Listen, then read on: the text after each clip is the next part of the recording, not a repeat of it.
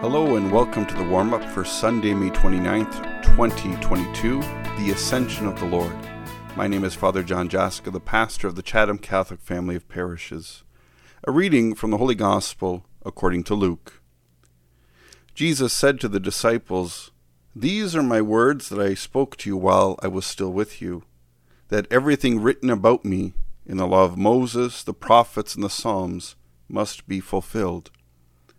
Then he opened their minds to understand the Scriptures, and he said to them, "Thus it is written, that the Christ is to suffer and to rise from the dead on the third day, and that repentance and forgiveness of sins is to be proclaimed in his name to all nations, beginning from Jerusalem. You are witnesses of these things. And see, I am sending upon you what my Father promised. So stay here in the city until you have been clothed with power from on high." Then he led them out as far as Bethany, and lifting up his hands he blessed them. While he was blessing them, he withdrew from them and was carried up into heaven. And they worshipped him and returned to Jerusalem with great joy, and they were continually in the temple blessing God. This is the gospel of the Lord.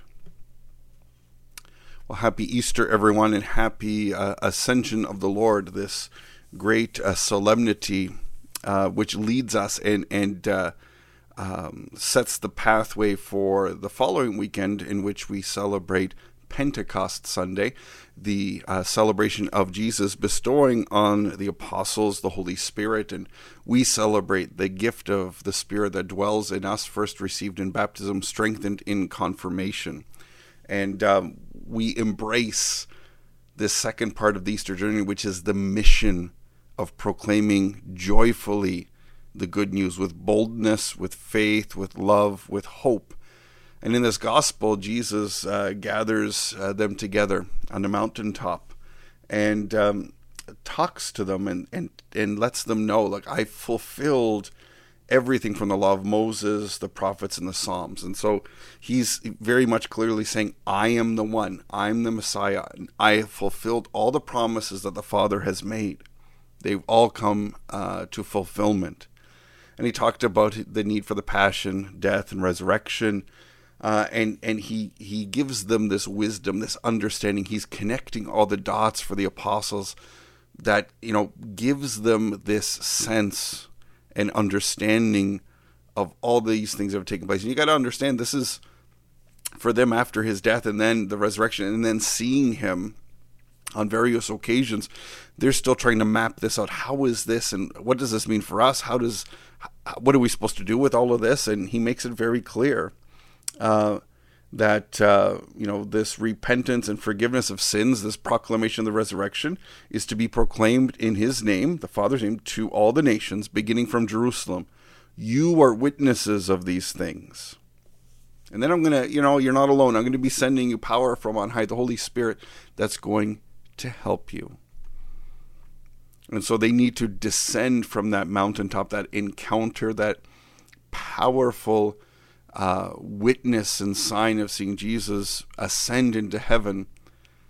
Then they need to come down from the mountain, be empowered by the Holy Spirit, and to proclaim the good news, to be light, to be hope, to be Christ in this world. And so how do we translate this from this beautiful scripture, from the beautiful liturgical celebrations that we will have in our parish communities, in our family of parishes? How does that translate for us into our world today? Well, I think more than ever, like Pope Francis in recent statements has talked about is Urbi et Orbi, his message for Easter to the world, saying we need the risen Lord more than ever in our lives. And he listed all the various challenges in the world, the invasion of Ukraine, areas of the world that are going through poverty and violence, the healing needed even in Canada, of course, with our Indigenous brothers and sisters, and the role of the church with the residential schools. More than ever, we need that light. More than ever, we need that grace. And we can look around at one another and see, where's that light?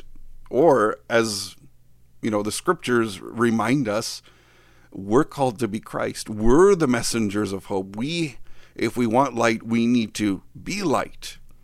And that's, the foundation and the heart of what our parish communities are supposed to be about. They're supposed to be generators of disciples, places, the hub of encounter with the risen Lord that transforms us. It's a place of formation, inspiration, empowerment, and then mission to be sent out into the world, to offer forgiveness, to offer mercy, to offer light, to offer hope, to offer compassion, to sacrifice for the bigger cause that is to share the kingdom of God.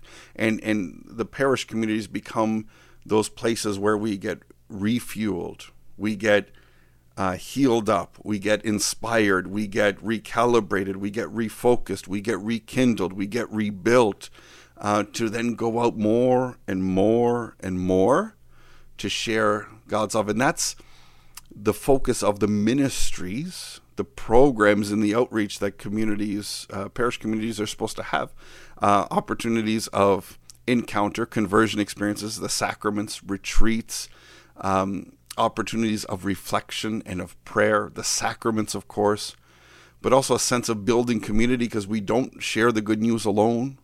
We need to support, care, nurture one another, and then we need to be empowered, anointed and sent out.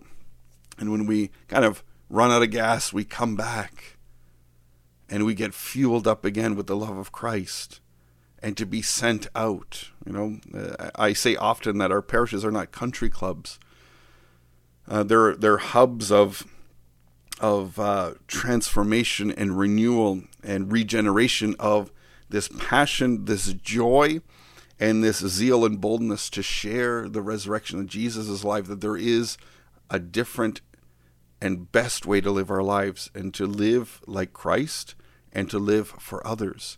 And the ascension progresses that for us, that Jesus, in one way, returns to heaven, but is always with us through the Holy Spirit, and in the most amazing of gifts, bestows upon us the great privilege, honor, and responsibility to continue to bear the message of the kingdom, together with the Holy Spirit. The question is, will we say yes? Will we choose to adapt, change, and modify our lives so that we can be proclaimers of the good news, so that we can see our mission as the primary source of our lives, the prime directive for us, the heart of what we say and what we do? Our parish communities remind us of that. Our faith brings us back to that sense. Our faith is not for ourselves, but for the Lord and for the sake of others and for the sake of this world, that all may experience Christ's love, be embraced by his light, and to allow people to come to their fulfillment. It seems like a huge task, and it is. But it's what we do one day at a time, one moment at a time. And what grounds us, what roots us, are our parish communities. So that's why going to Mass this Sunday is super important, not just to fulfill an obligation, but to encounter Jesus and to encounter our faith family, so that we can have the courage, we can have the compassion, we can have and be reminded of that grace of the Holy Spirit to be Christ in this world. So as we celebrate and prepare to celebrate the Ascension, as we prepare to celebrate Pentecost, let us think about it and ask the Lord, saying, where do you want me to go? What do you want me to do? How do you want me to serve? God bless you, and we'll see you this weekend.